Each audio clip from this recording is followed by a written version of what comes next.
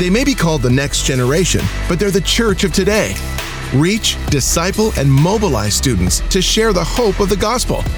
This is Next Gen on Mission with Shane Pruitt. Hi friends, Shane Pruitt here. My prayer is that this conversation between Dhati Lewis and I on the next generation and racial reconciliation will be a blessing, an encouragement, and a challenge in a good way to all of us. Because we as the church must grow in our effectiveness and lead the way in racial reconciliation. We also want you to know that this conversation was recorded prior to the tragic death of George Floyd. That's why his name is not mentioned in our conversation. We know this is a timely and extremely important and urgent conversation. So now over to the dialogue that Dhati and I had on the next generation and racial reconciliation. Welcome to another episode of Next Gen on Mission, the podcast. We are so excited that you're hanging out with us again today, and I am extremely excited about our guest, Dhati Lewis. Dhati Lewis is the lead pastor of Blueprint Church in Atlanta, Georgia, and the vice president of Send Network with the North American Mission Board. He is an author, a podcaster, husband, father, follower of Jesus, and the list goes on and on and on. God uses this man in incredible ways. So I'm so excited to talk to him today about a very relevant and timely topic, which is the next generation and racial reconciliation. Dhati Lewis, welcome to the Next Gen on Mission podcast. What's up, man? How you doing? It's good to be on the show. Yeah, doing well. You know, at the time of this recording, we're still kind of in the shelter-in-place phase of this pandemic known as COVID-19, and you have 6 kids, I have 5 kids, so we were just kind of sharing some war stories through this time, wasn't we? Oh, yes. This COVID-19 pandemic has brought new levels of patience, and depending on the fruit of the Spirit, to bring out his fruit in so many different ways. I mean, having 6 children, all of them in the preteen and teenage years, it's, you know, and all being quarantined and locked in a home, it can definitely test you. It's a constant prayer request, isn't it? Yes, sir. Yes, sir. Awesome. Well, Dhati, before we get too spiritual, hey, tell us one fun fact about you that we may not know that we do need to know about Dhati Lewis. Well, some of you guys, I don't think many people know at all, but especially if you're not close to me, is that I'm a gamer. And the really thing is, I don't even know if I can truly say a gamer, but I play video games. I used to couldn't call myself a gamer, but now I play video games. Like, you know, you get me on NBA 2K, I play Xbox, and NBA 2K, you can find me on the park, you can find me in my career, you can find me in any of those, and I love playing that, and I think I can go with the best of them when it comes to, you know, specifically that. And the reason why I don't say gamer anymore is because I specifically can only play like one game, and usually because I don't have a time to venture out into all the games. So right now my game of choice is NBA 2K. I get every year. It's like an annual event for me. Love it. That's awesome. All right, so NBA fan. I'm a huge NBA fan. Favorite team right now? What's your favorite team? Oh, right now, I think it was before I was born, and now, and even after I die, will be the Los Angeles Lakers. Oh, is there any Lakers. other team outside of that? You know, but you know, I'm born in LA. You know, I grew up in the Magic era, the Showtime. You know, all the way through the down years, you know, to the up years. Kobe, Shaq, even the Nick Van Exel. Those years. I am a diehard Laker fan. Love it. Hey, and I'm a huge Mavericks fan, so Luka all the way. I'm sorry. Hey, we had some Nick Van Exel in Dallas for a little bit. He had a little stint with us. I do. Yeah. Yes, sir. Yes, sir. But I agree with the Dallas fan. Yes. So it's a rough stretch for you. Yeah, we had one. We had that 1 year. It was even the shortened NBA season, but we still take that championship. Yeah, I remember that year. You guys shot like 80% from like the 3-point line in that series. Dirk was insane for sure. Hey, well, yeah.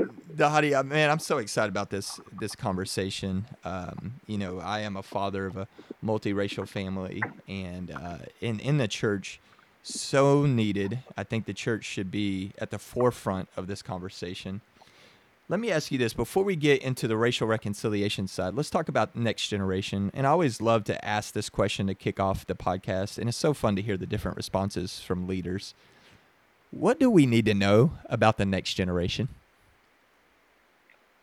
Well, I think the next generation is really, I think, a promising generation in so many different ways, because the next generation, they are very intentional when it comes to like issues of justice, issues of right and wrong, and seeing and desiring to bring about what is right. And I just think that is a great quality.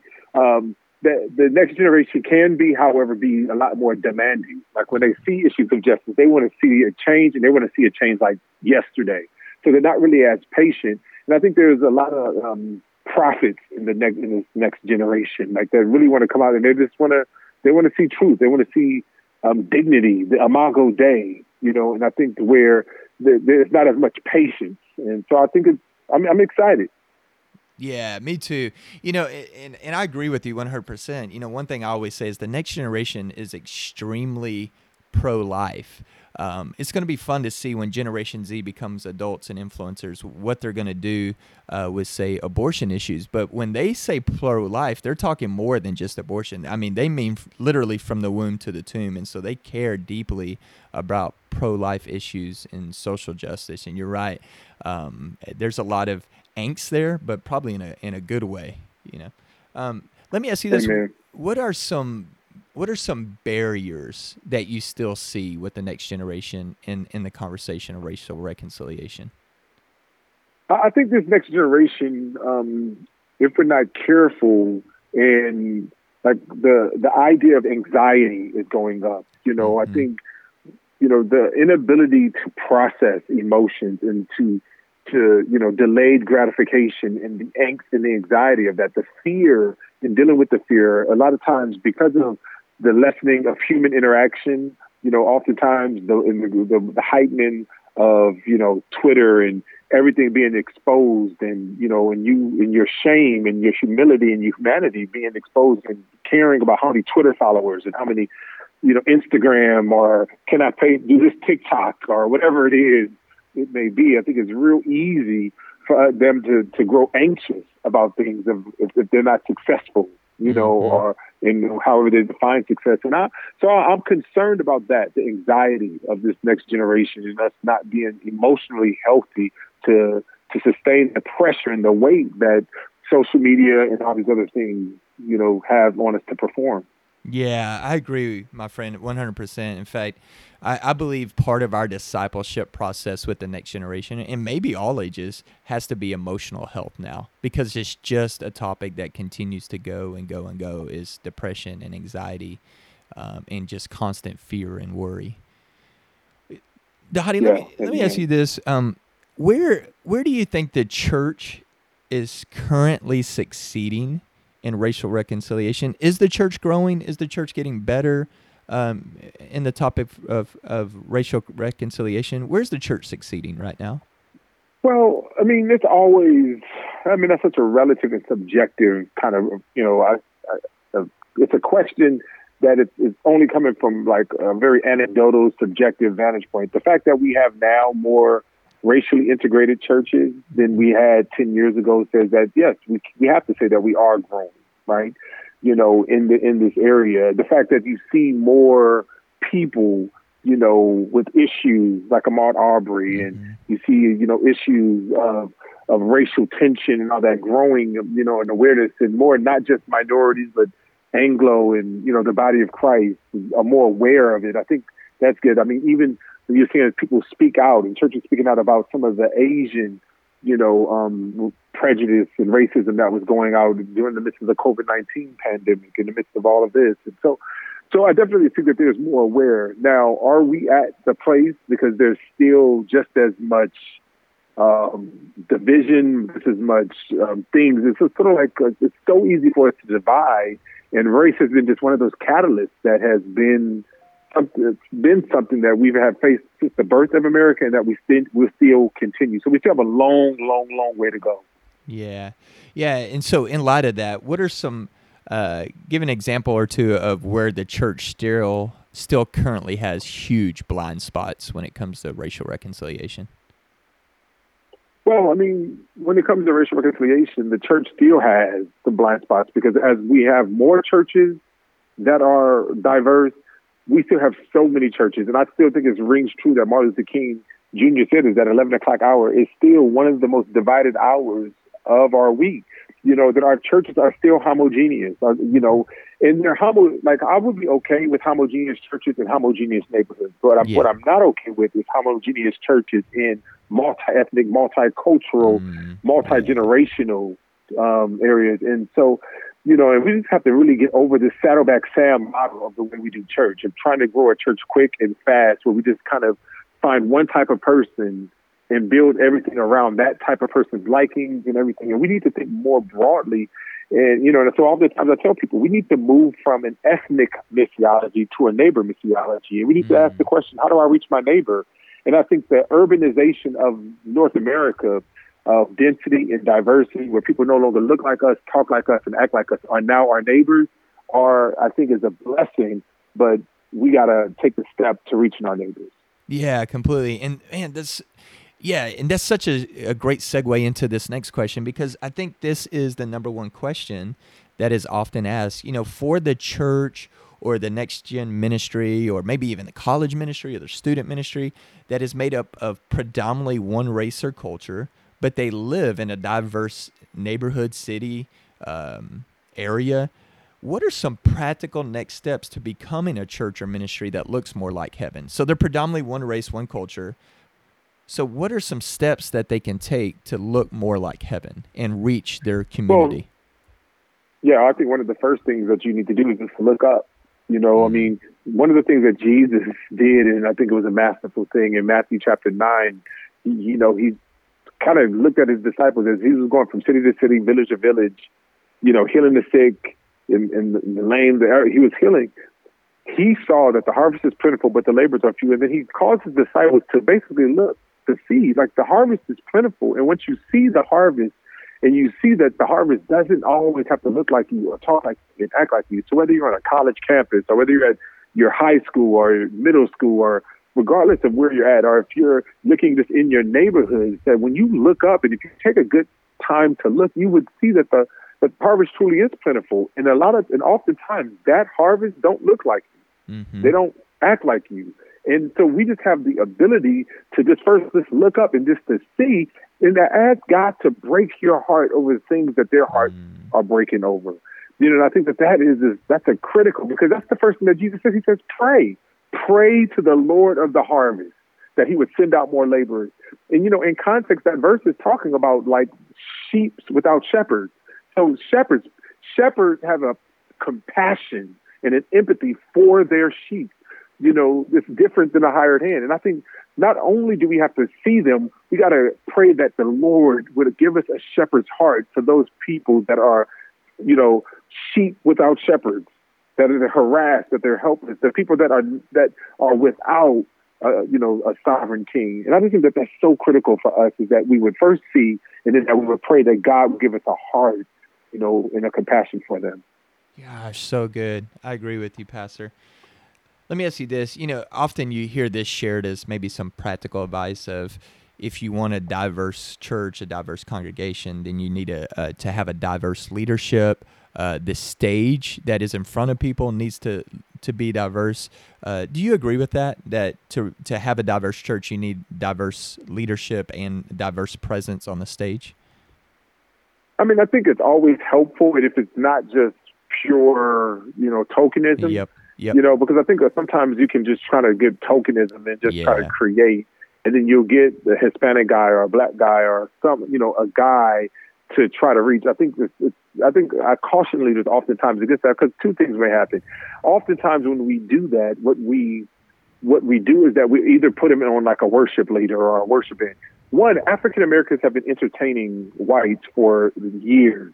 So that's not going to bring diversity just because you get black music, or, so and the other thing is that I just think that you just have to be able to recognize that sometimes whenever you hire minorities, let's just say, hey, my neighborhood's turning Hispanic, and so I need to hire a Hispanic, but it's sort of like to reach the Hispanics. And it's just like we inadvertently say, hey, we need you to reach the Hispanics. I'll take care of the white people in a sense, right? And it's kind of like it produces kind of this the inferiority complex. So I just say that we just got to be careful, when we are just simply diversifying the stage, because if we're going to diversify the stage, we need to diversify the church, like the non-areas in the church to address kind of the systemic things that are going around. And so we just got to be careful with that.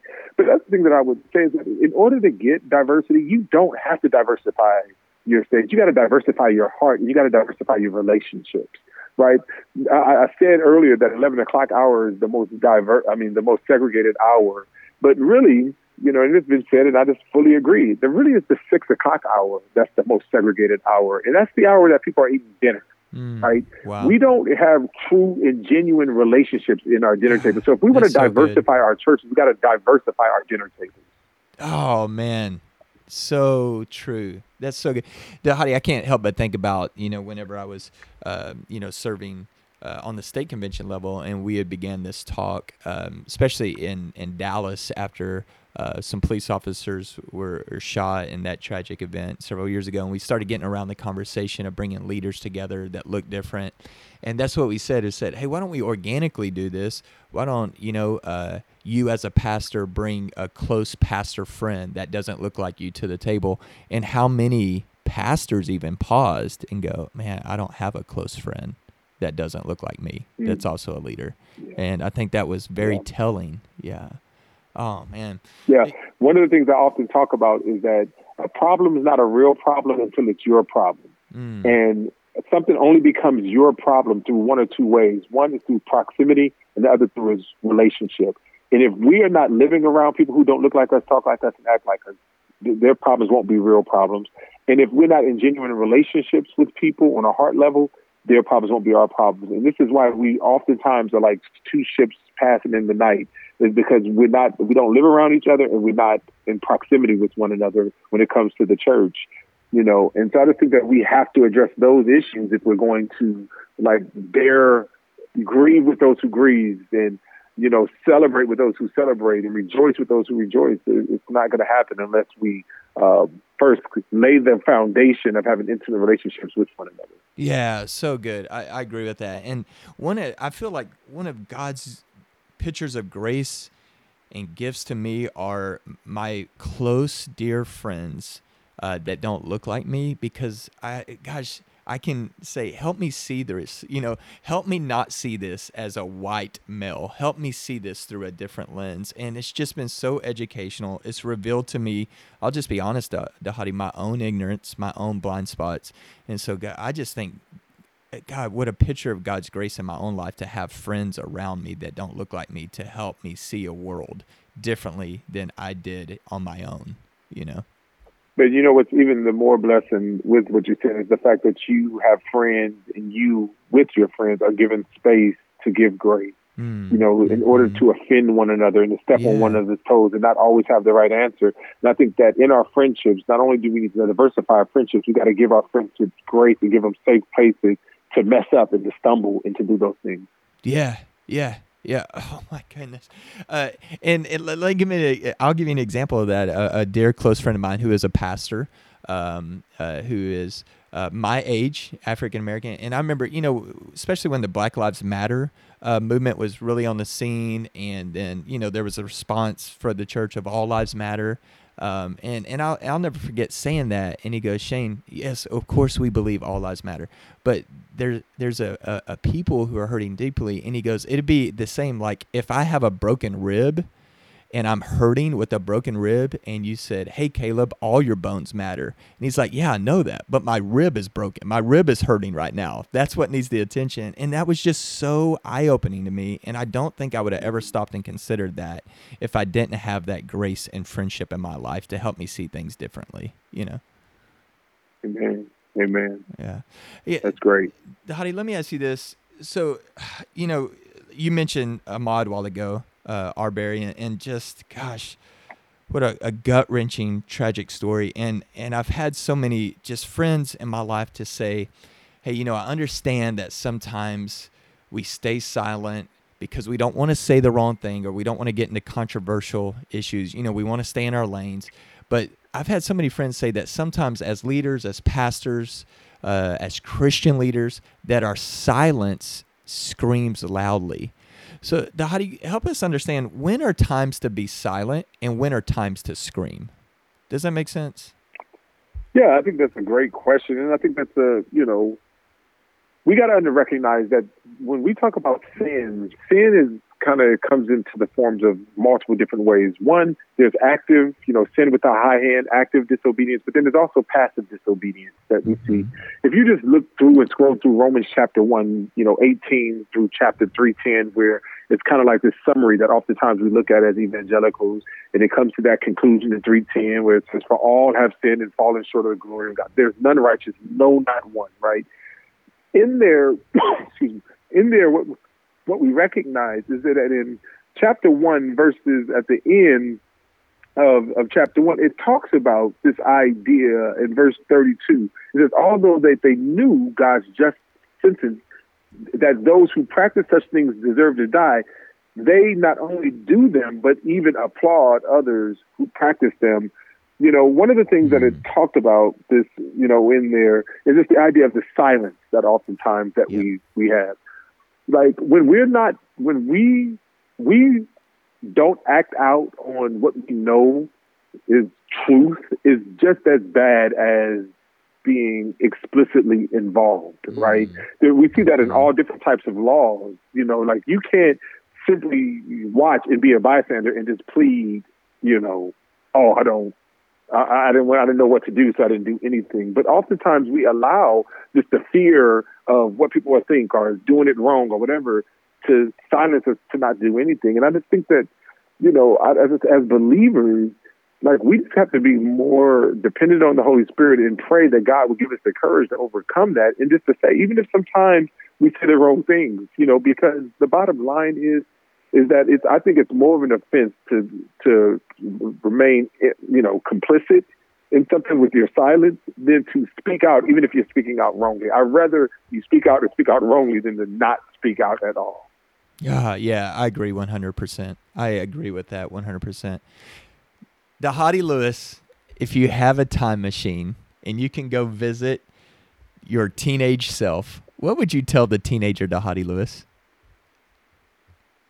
What's interesting about that is a lot of times my teenage years, I would really just tell me just to like live in the moment. There's so often times that I've tried to live in the next generation, the next like I can't wait till I'm 20, I'm 25. I remember growing up for us, it was like, man, in year 2000, I thought we would have like floating cars by then, but we don't, because you believed all the Back to the Future days. Yeah, I'm still waiting for my hoverboard. I'm still waiting for my hoverboard. Like time machines and hoverboards and all these things.